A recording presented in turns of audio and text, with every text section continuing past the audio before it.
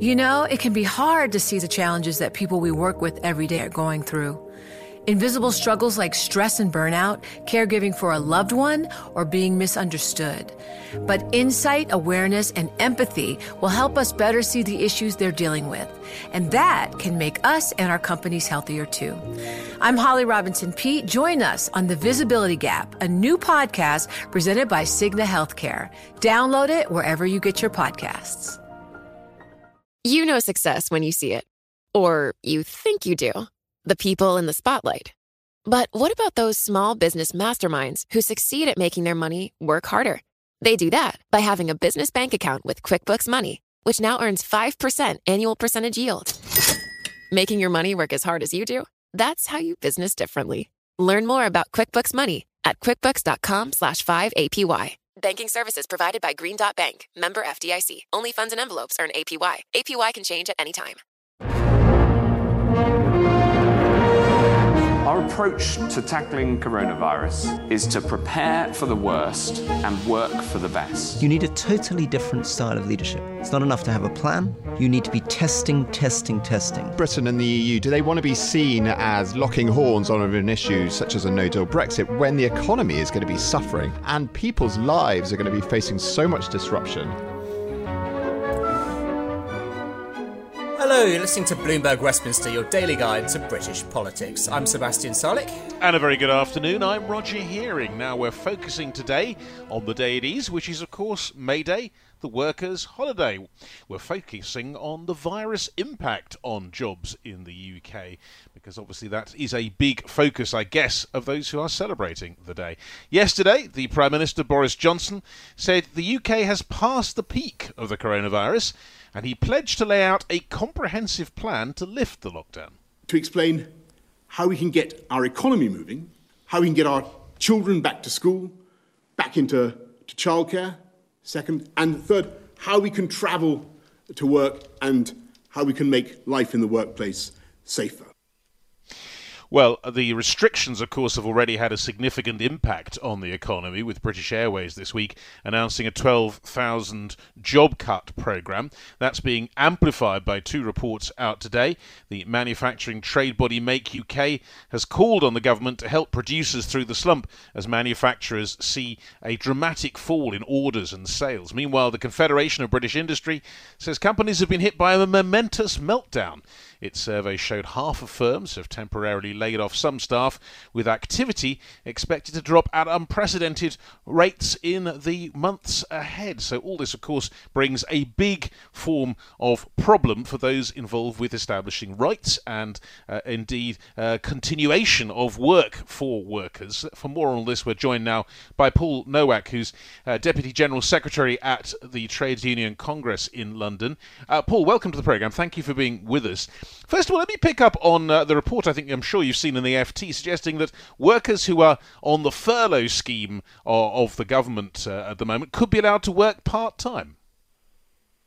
Yeah, well, I think that's really important because what we need to see as we move towards some sort of loosening of the lockdown at some stage is as much flexibility in our job retention scheme, the so-called furloughing scheme, as possible. We know as and when people do return to work, we want to ensure absolutely that they're returning to safe workplaces, that there are safe systems of work, and that will mean putting in place proper risk assessments. It will mean introducing social distancing. It may mean a phased return to work, so people returning in staggered shifts or different start times. And all of that would suggest that we need that flexibility in the job retention scheme to allow employers to bring people back to work over a period of time rather than cutting the scheme off from a set point in time. But Paul, does it not worry that some people may just be too scared to go back whatever was put in place? Just the fact that there's still a virus out there. I'm looking at this poll from the Eye saying that more than half of Brits would feel unsafe going to work, even once the lockdown is lifted. Well, absolutely, and that is absolutely understandable. This has been an incredibly worrying time for unions, for our members, their families, and communities, and we have to give people absolute assurances that we're making work as safe as possible. Now, we've been talking to government and to employers about what potential safe return to work would look like, but I think that's why we need to see guarantees from government that before people are asked to go back to work, there are proper risk assessments involving trade unions in every workplace, that employers are speaking to trade unions and speaking to employee representatives. And the clear thing is that we need to put people's health first. So we need government to work with unions and employers to give people those assurances. And, it's not just going into work, it's travelling into work and feeling you're safe on the bus or the train. It's sending your children to school and knowing that schools are safe environments as well. And I can't stress enough the need for government to consult with unions, consult with workers and give people those assurances. And if they were consulting with you about, say, something like face coverings, would you say that's something you'd like to see? Would the people you represent be happier if they had to go back to work or travel on public transport to have that kind of security that a face covering provides? You see, I'm not a public health expert, and I know that the medical evidence on face coverings is contested, but I think really two things are important. One is that any employer that sends people back to work abides by the government's guidance, and that we develop specific guidance sector by sector involving unions and employers. But this is where risk assessment come in, because there will be some environments where face coverings are absolutely essential, and you're not going to be able to have a blanket approach across all different industries, all types of jobs. This is where you've got to sit down, do those proper risk assessments, think about the job, think about the individuals carrying out that job. And crucially, what we've got to say to people is we're not going to be limiting supplies of PPE based on demand. We're going to make sure that people have the PPE, the masks, the other protective equipment they need to do the job safely and in a way that assures them.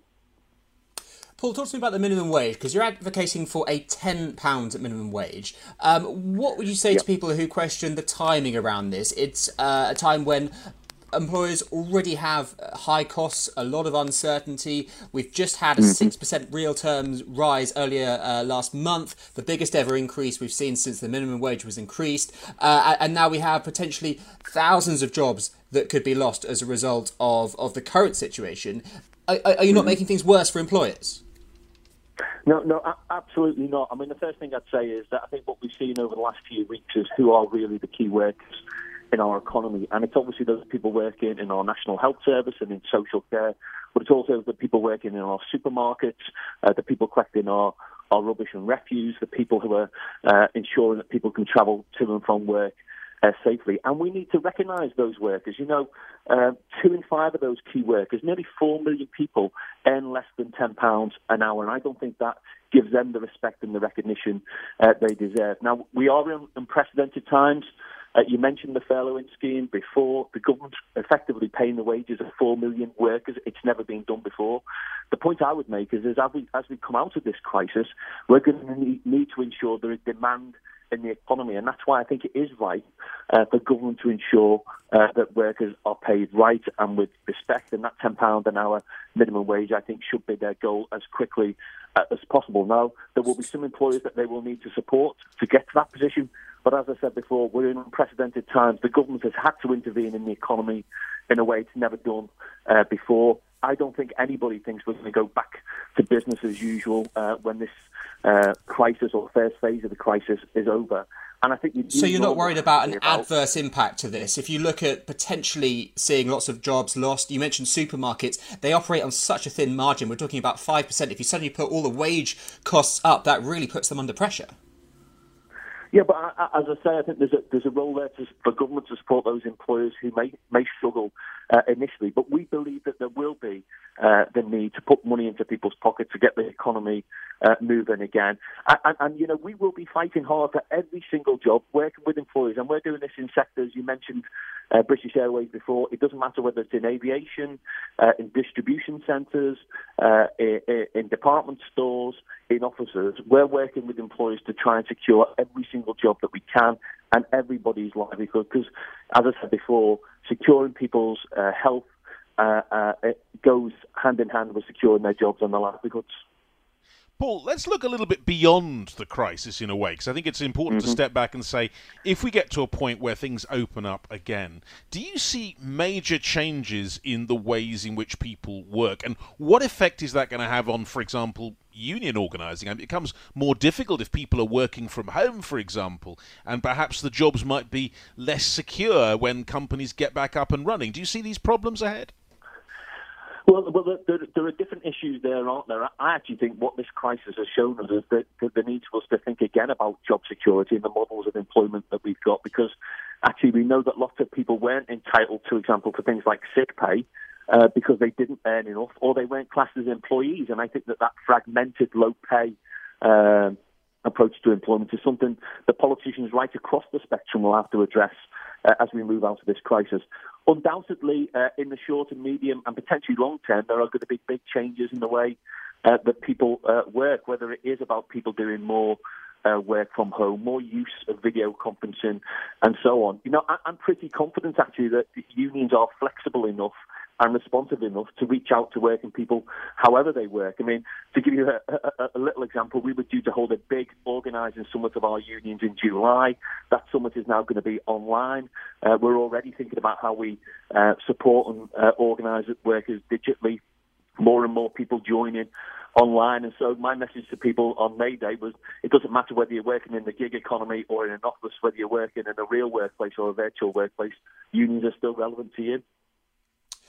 Paul, do you think that the Conservative Party and the government have turned a corner here? I mean, Boris Johnson's had such a personal experience with the NHS in two senses recently. We've had a huge financial response, more than £100 billion, and now the Prime Minister saying that austerity won't be part of the recovery. This is a very different language to what we've heard from previous Conservative administrations, isn't it? It is very different, and there are some aspects of it that I really welcome. And I mentioned before, we've been talking to the Department of Business sector by sector with employers and with unions about what a safe return to work looks like. I think that approach, bringing together people from across industry, is absolutely the right one. And my message to government actually would be that approach is not just good for a crisis, it's good as we move forward as well. The more that we can build consensus, the more that we can give people confidence that, you know, every part of industry is working together, the better. I absolutely think it would be a real worrying step if the government did move towards a return to austerity. That's the last thing the economy will need. We'll need to think about ways of boosting our economy, getting demand back into the economy, and rebuilding our public services, which have been under so much pressure over the last decade and have been stretched to breaking point during this crisis. You know success when you see it. Or you think you do. The people in the spotlight. Athletes, actors, artists. But what about the people behind the scenes? You know, the ones who make it all happen. The lighting engineers, the sideline photographers, the caterers. They're small business masterminds. And if there's one thing they have in common, it's making their money work harder. That's why they have a business bank account with QuickBooks Money, where they are now earning a generous 5% annual percentage yield. Yes, 5% APY. Making your money work as hard as you do? That's how you business differently. Learn more about QuickBooks Money at quickbooks.com/5APY. Banking services provided by Green Dot Bank, member FDIC. Only funds and envelopes earn APY. APY can change at any time.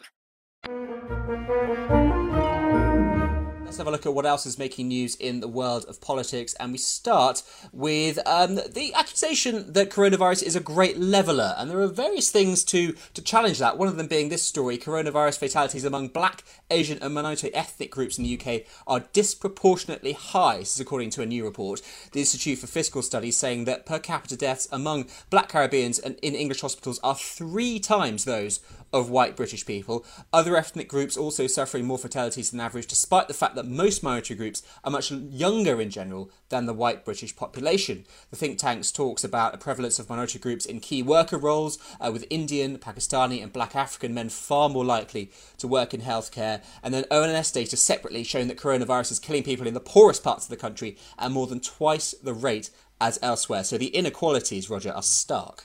Yes, and very interesting. Yesterday we had a letter from NHS England suggesting that medical authorities might even pull out people from black and ethnic minority groups from the front line if they felt their health was at risk by being in the front line in the fight against the virus, and that would make a huge difference. Meanwhile, food banks, because the pandemic has sparked a huge increase in people using those for essential supplies.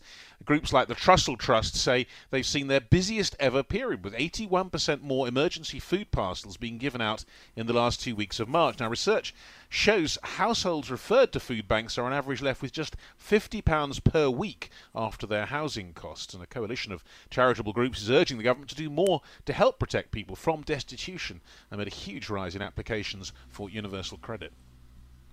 And then over in Labour, Keir Starmer reprimanding 2 of his MPs for taking part in a Zoom conference call which included activists who had been expelled or suspended from the party over alleged anti-Semitism. This is according to a report in the Daily Mail. Starmer's made a big effort since his election as Labour leader to deal with these long-running allegations of anti-Semitism in the party. 2 MPs are the former Shadow Home Secretary, Diane Abbott, and Bel Robeiro Addy, a former Shadow Immigration Minister who was recently a guest on this programme. They took part in this call with these people who I think that is a contravention of the rules that Labour has now signed up to around the anti-Semitism protections that Starmer is bringing in. Yeah, it's a very vexed issue. And staying with the Daily Mail, now here's something you perhaps wouldn't expect to find in that newspaper, an attack on Boris Johnson. It comes from the TV presenter Piers Morgan. Now, he's got an opinion piece that savages the PM, and the headline, Boris can boast about his successful coronavirus war all he wants, but Britain's horrendous death toll tells the real shameful story. And Piers goes on, going full Julie Andrews, Boris assured us that though it's been like coming through some huge alpine tunnel, we'll soon be seeing sunlight and pastures again. The cold, hard truth, Piers says, is that Boris Johnson didn't care enough about this virus when it really mattered, and that's made Britain one of the world's worst coronavirus death traps. And he finally says for him to now claim some kind of success is a woeful delusion. The stats don't lie, especially when the stats are corpses.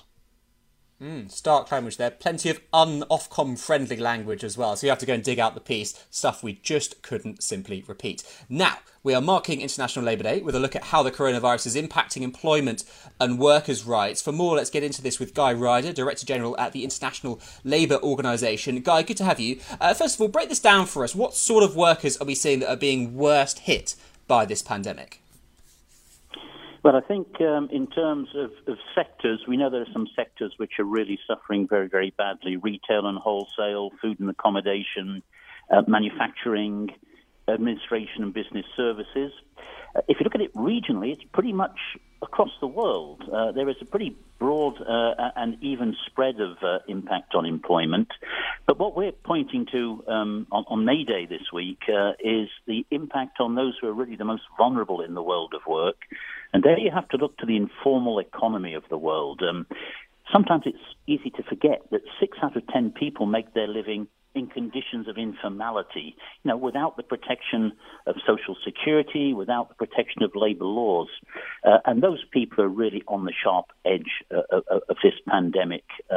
Just to give you our headline figure, we think that 1.6 billion, that's with a B, informal workers in the world in the first month of the pandemic have had their livelihoods threatened with an average fall in incomes of 60%. That goes up to over 80%, for example, in Africa. A dramatic situation. It's obviously a ghastly situation for an awful lot of people. But just giving us some perspective, you mentioned some numbers there. Is it possible to have an idea of the global job loss scale overall? Yeah, we've done calculations for the second quarter of this year, where we think we're going to be throughout this quarter. And the figure, we've basically done this on the basis of the reduction in hours actually worked. Because counting the unemployed one by one in conditions of furlough and technical unemployment really doesn't work. But if you look at the hours worked, there is a fall of 10.5% in the second quarter worldwide compared to the last quarter of last year. And that translates into the equivalent, here's a number, of 305 million jobs. 305 million jobs down in the second quarter of this year.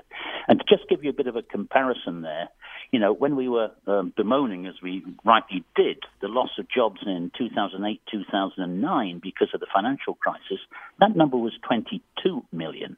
So you can see we're in a different place altogether. And I suppose the fundamental question here is who pays for this? Because there are going to be so many companies that can't keep their workers on when they have no income. We were speaking on Bloomberg more widely to Ryanair earlier this morning. They were saying that even after the lockdown is over, they just can't operate because social distancing, well, if they're required to observe social distancing, because it just isn't possible on things like planes. So there are going to be so many companies that are affected long into the future here. Yeah, this really is the looming big question, isn't it? I think, as the pandemic hit, quite rightly, let me say, political leaders gave the priority to the health issue, to getting the pandemic under control, getting those famous curves down and flattened. And basically, the normal worries about deficits and public finances were put to one side. I don't criticize that. I think that was right. But, we're coming to the point as countries are beginning to talk or to act upon lockdown. We are getting to this major policy question of, in the end, who's going to foot the bill for all of this? And what is our new normal going to look like if it's reasonable to talk about a new normal, at least in the interim period until we do find a vaccine or a way of dealing with the pandemic other than by social distancing with all of the implications that has for the world of work. I don't think the answers are there yet. I think the answers are going to be possibly the big political question of the coming months. Yeah, well, let's pick up on that because it is fascinating to look beyond, if you like, the current crisis to what the world will look like. And I take on board we can't know. But do you think some of these jobs that are gone will be gone permanently? Could we see, I suppose being on the optimistic side, mass recruitment once people get a sense that they can make money again? Well, absolutely. When we talk about these horrifying figures, that 305 million I put to you a few minutes ago, we can bounce back quite quickly. The day a country unlocks, and I'm sitting here in Switzerland, they're unlocking big time on the 11th of May. These numbers can fall in a very lumpy way. Big changes will happen overnight. But there's two questions, I think, to be answered. Firstly, are we going to see a high level of mortality of otherwise viable, profitable companies simply because they can't get through the pandemic lockdown period? And one thinks of small and medium-sized enterprises without the reserves to get through. I think that's the first question. And governments are right to try to support and sustain those enterprises. And then secondly, the question is, well, look, is this new normal going to mean that a number of previous existing jobs will not have their place because we can't work as we used to work? I think we have to be very careful in this debate about a new normal. Take the example of teleworking, just to take one obvious example. We've all had the experience of working in ways unfamiliar to us over the last month or so. And many people are saying, well, this is going to be the way we work in the future. I'm unconvinced by that. Firstly, because once the pandemic is dealt with one way or another, and it will be, there is nothing, I think, that imperative that will compel us to work in this teleworking mode. The question is, do we prefer to do it? I think the experience of the pandemic has made us aware of possibilities, of options. I really think it's important, and May Day is a good day to think about the future of work, that we exercise our preferences and don't get sort of railroaded into thinking that the world of work will have to be, by definition, different in the future. There's choice, there's preference, there's policy choices to be made in this. And I think that's what we really need to keep in mind. But do you think companies, especially big companies, will embrace that choice and allow employees to take advantage of what we've now seen, this certain level of flexibility that can be had? Yeah, well, I'm seeing, as I'm sure you're commenting on as well, big companies saying, look, this is going to probably be the way we do things in the future. There won't be the big centralized office that we all commute to in the morning. And there are some attractions to that. But if you want my personal opinion, I don't want to work teleworking. I don't want to sit in my home as I am doing this morning, not see my colleagues, not be able to interact in normal ways. I think we've been made aware both of the possibilities of teleworking in the last month, but also truly its limitations. It really major limitations to it as well. So again, I don't think it would be fair to say post-pandemic, teleworking is a fatality to be imposed upon us. It's a choice that we have to consider. And I think, I'm trying to be optimistic, and I am optimistic about the forward path. There are many possibilities before us. Let's not think that the post-pandemic new normal is something over which we have no choice or control. Bloomberg Westminster. Listen weekdays at noon on DAB Digital Radio in London. It can be hard to see the challenges that people we work with every day are going through. Invisible struggles like stress and burnout, caregiving for a loved one, or being misunderstood. But insight, awareness, and empathy will help us better see the issues they're dealing with. And that can make us and our companies healthier too. I'm Holly Robinson Peete. Join us on The Visibility Gap, a new podcast presented by Cigna Healthcare. Download it wherever you get your podcasts. The countdown has begun. This May, 1,000 global leaders will gather in Doha for the Qatar Economic Forum powered by Bloomberg, held in conjunction with our official partners, the Qatar Ministry of Commerce and Industry and Media City Qatar, and premier sponsor QNB. Join heads of state, influential ministers, and leading CEOs to make new connections and gain unique insights. Learn more at QatarEconomicForum.com.